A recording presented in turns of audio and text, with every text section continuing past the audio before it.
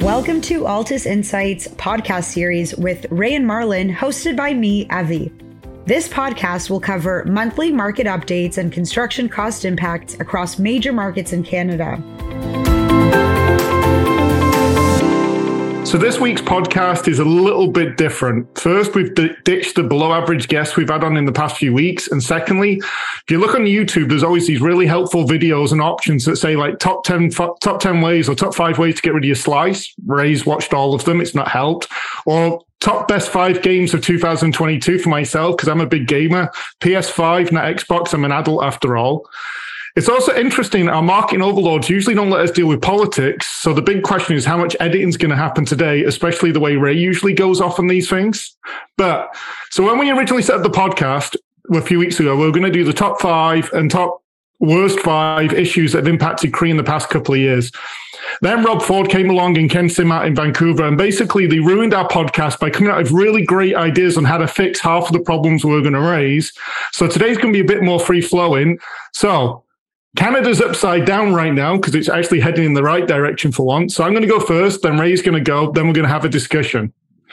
So my top policy right now, if I go the top thing, is obviously the new More Housing Act, which came out this week, and that gets the top 2 spots in my list just because it's such an epic change to the direction we've been heading in for so many years. After that would be Vancouver's mayor's promise to deal with housing approvals.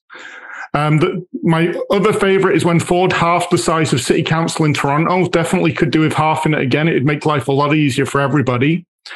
I really love Alberta's new approach to pulling or poaching people from Ontario and the other provinces with their advertising. Come live here. It's a great place to live. There's great jobs. It's a genius way of actually demonstrating how affordable Calgary is an option. And then if we start looking on the negative side of things, some of it's already been dealt with, including rezoning Mississauga, Toronto, and Ottawa. I mean, I can't say how many times I've mentioned I hate that thing, but the Act fixed it, kind of. Approval timelines in Vancouver and Toronto are being dealt with. The DC ripoff is being phased in now. One that hasn't been fixed is Quebec's little bit of an insular view towards immigration, which has raised its nasty head over the last year or so. Albeit a populist approach, it's not really a good direction for CRE in general. They've tried to walk some stuff back, as they've said, but I think the point's been made they want to reduce immigration significantly. And then the two that kind of need big sort of change or attention is one, immigration around increasing the skilled labor so we can increase the pace of construction.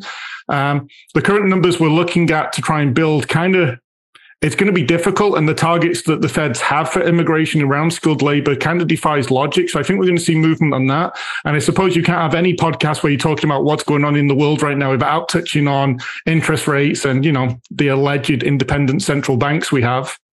I think the More Homes Built Faster Act in Ontario is going to be basically the best Christmas present we've had in home supply in the last 20 years. And then I'll pass it over to Ray, who can touch on some stuff around office commercial side of things. Great. Thanks, Marlon. And Marlon, the other way to fix a slice is just pay more money for better equipment, which is the easiest thing.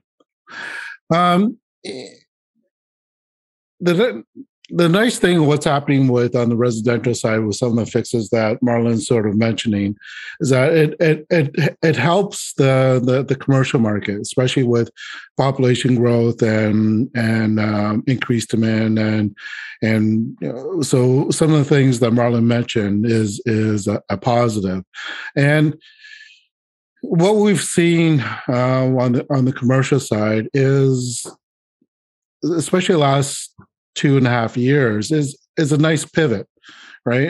There's been a lot of sort of discussions about ESG and to be able to substantiate changes in that area, and the advent of the mass timber development in Vancouver as well as Toronto, such as Toronto with the T3 Bayside 10-story office building. There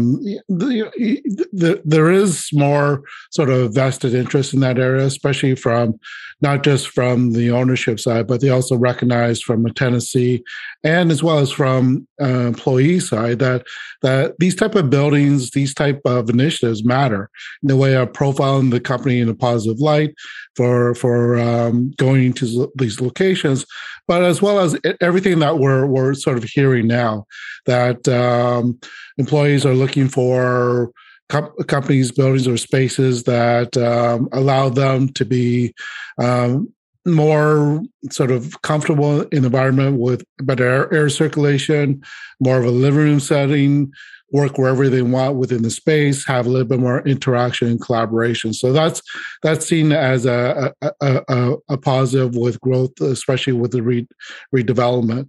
Or for new projects. But on the redevelopment side, we're also seeing some more discussions about how do we create a neighborhood?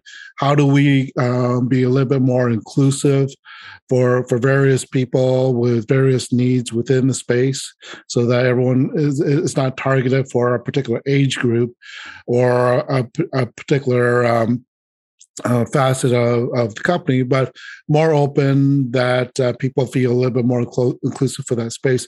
So we're seeing some really interesting proposals and changes, and as well as on the mixed use side, especially with the mega developments that we're seeing with the Well in Toronto with 1 million square feet of office, retail, residential. Square One redevelopment of potentially 18 million square feet of development or redevelopment on 130 acres. So when we're seeing this change with, especially on the office front, with do we go back into the office, that you're seeing a pivot change and as well as a lot more flexibility in the area. And what you're seeing on the retail as well, that again, retail has been said many times that this year is a death knell, that we don't need brick and mortar, but they continue to evolve and change themselves. And that's one of the areas where we see for opportunity for redevelopment based on their locations for more added value and for the owner, as well as more interaction with the consumers and the tenants in that space. So on the commercial side, it's following nicely. I think commercial is going to benefit from everything that Marlon said on the positive on the residential side, especially we get housing affordability and for people to have more of a choice instead of looking at lower price housing in Alberta, that we retain that talent across the board and create environments for people to be able to make a living, as well as being able to feel that that they can succeed in different parts of the country. So from the positive side, that we're seeing a lot of positivity, even though that we're seeing what Marlon mentioned earlier with the higher interest rates, the impact, and perhaps this pending recession, there are some number of positive things from the development side and growth in both the existing as well as the older product, as well as the new product going forward. So when we said 5, we really meant 10 good things because we're not good at math, and then Ray managed to avoid any negative. But I think it's been interesting this week, the changes we've seen, and especially as we're coming out of the pandemic, there seems to be a lot more positivity in the market. And I think, as you mentioned, on the commercial side of things in the mixed use, that's been largely driven by large institutional companies taking a completely different view on mixed use in the residential, office, retail being combined. So you're actually creating neighborhoods versus one-off projects that hopefully link up to be neighborhoods.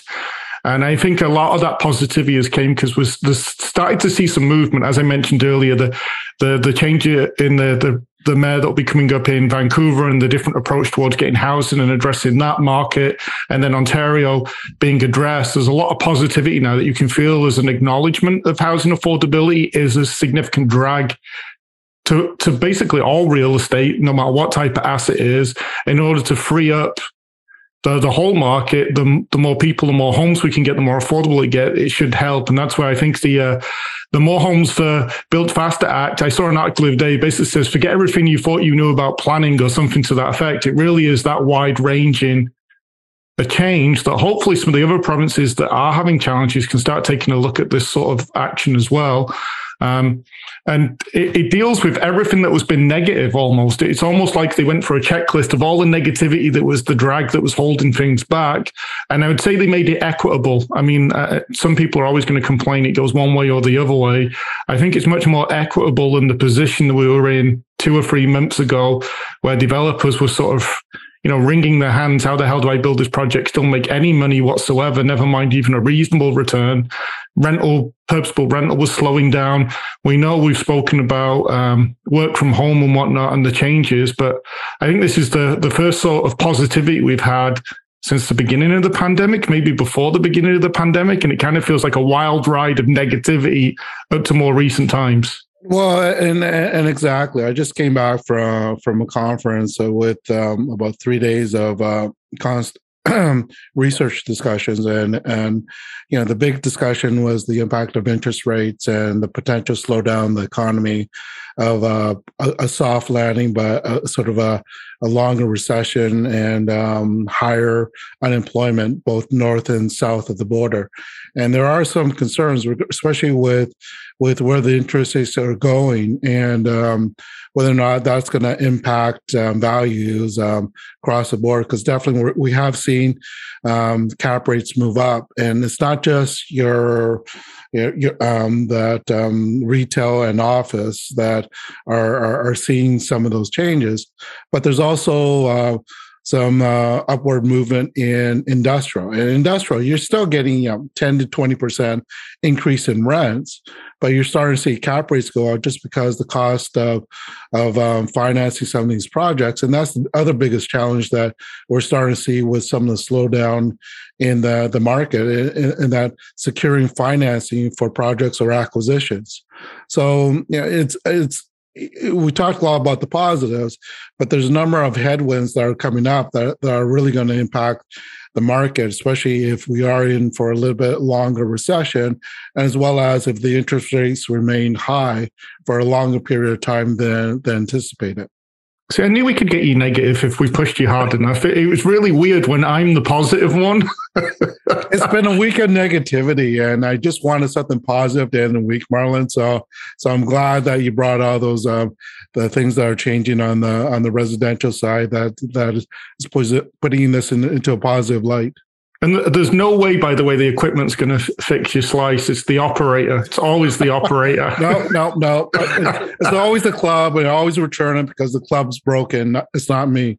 Yeah, that's when the guy's trying to sell you a $900 driver and a $500 shaft. Don't worry, this can improve your game no end.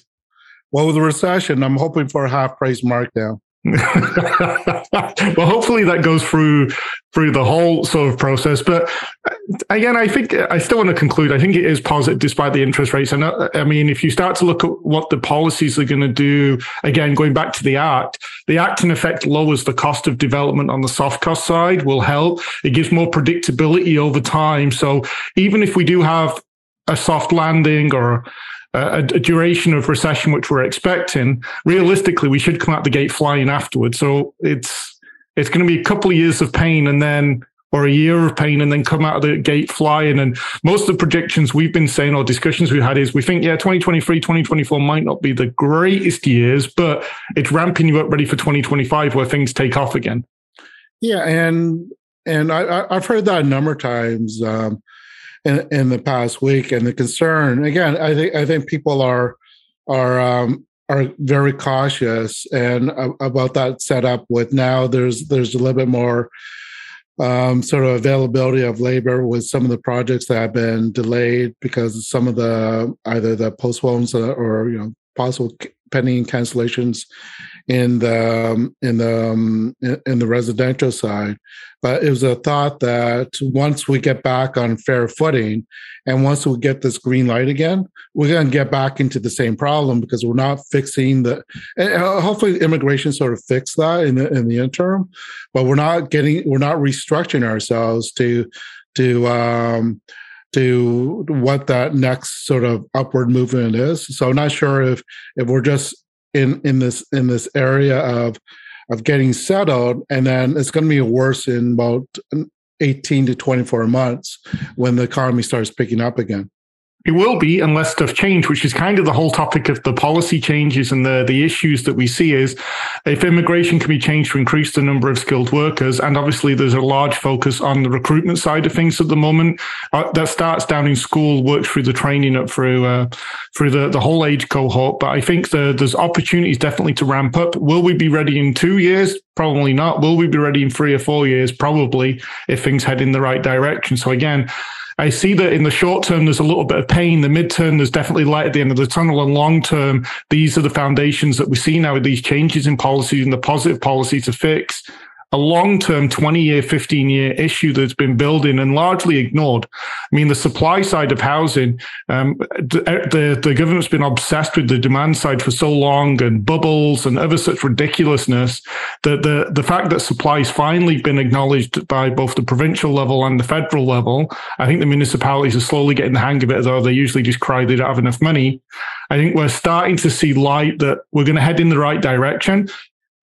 Will it be fixed overnight? No, I think this is a 10, 15-year endeavor to get to the end. But maybe by the next generation, we've actually fixed all the problems we caused.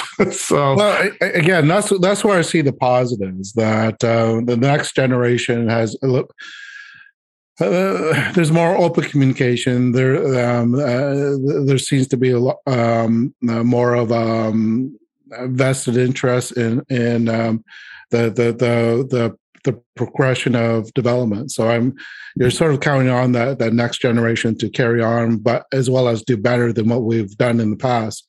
And I think that's where we're going to see this whole thing with climate change, the ESG really start to pick up, and how we deal with the social governance part of ESG, and how that's going to reflect positively on the real estate side, on how we build space, how we use space, and how we interact. So, and we're starting to see some of that, and that's why I'm sort of excited going forward with the sort of the imagination and some of the integration of the younger people into that decision process, and how real estate's going to change over time for the positive, I think. Yeah, and I think we can probably end there because we actually got you back on the positive note. I know you had a bad day, so we got negative Ray instead of positive Ray. See, I'm actually in a good mood because my daughter decided to go to Halloween Hunt at Wonderland with her friends. So I got like a night off, got date night set up. Might be at McDonald's because I haven't booked anywhere yet, but no matter what, I'm out. So I think we'll end the podcast on a positive note that it looks like we're starting to head in the right direction. Hopefully we're going to help out the next generation that we've probably screwed over a little bit over the last 20 years. And things will head in a much better direction. Feel free to tune into the next podcast. I'm not sure we have a topic yet, so this one might be a bit more winged as well, but we'll talk to you again soon. Cheers. Thank you. Bye.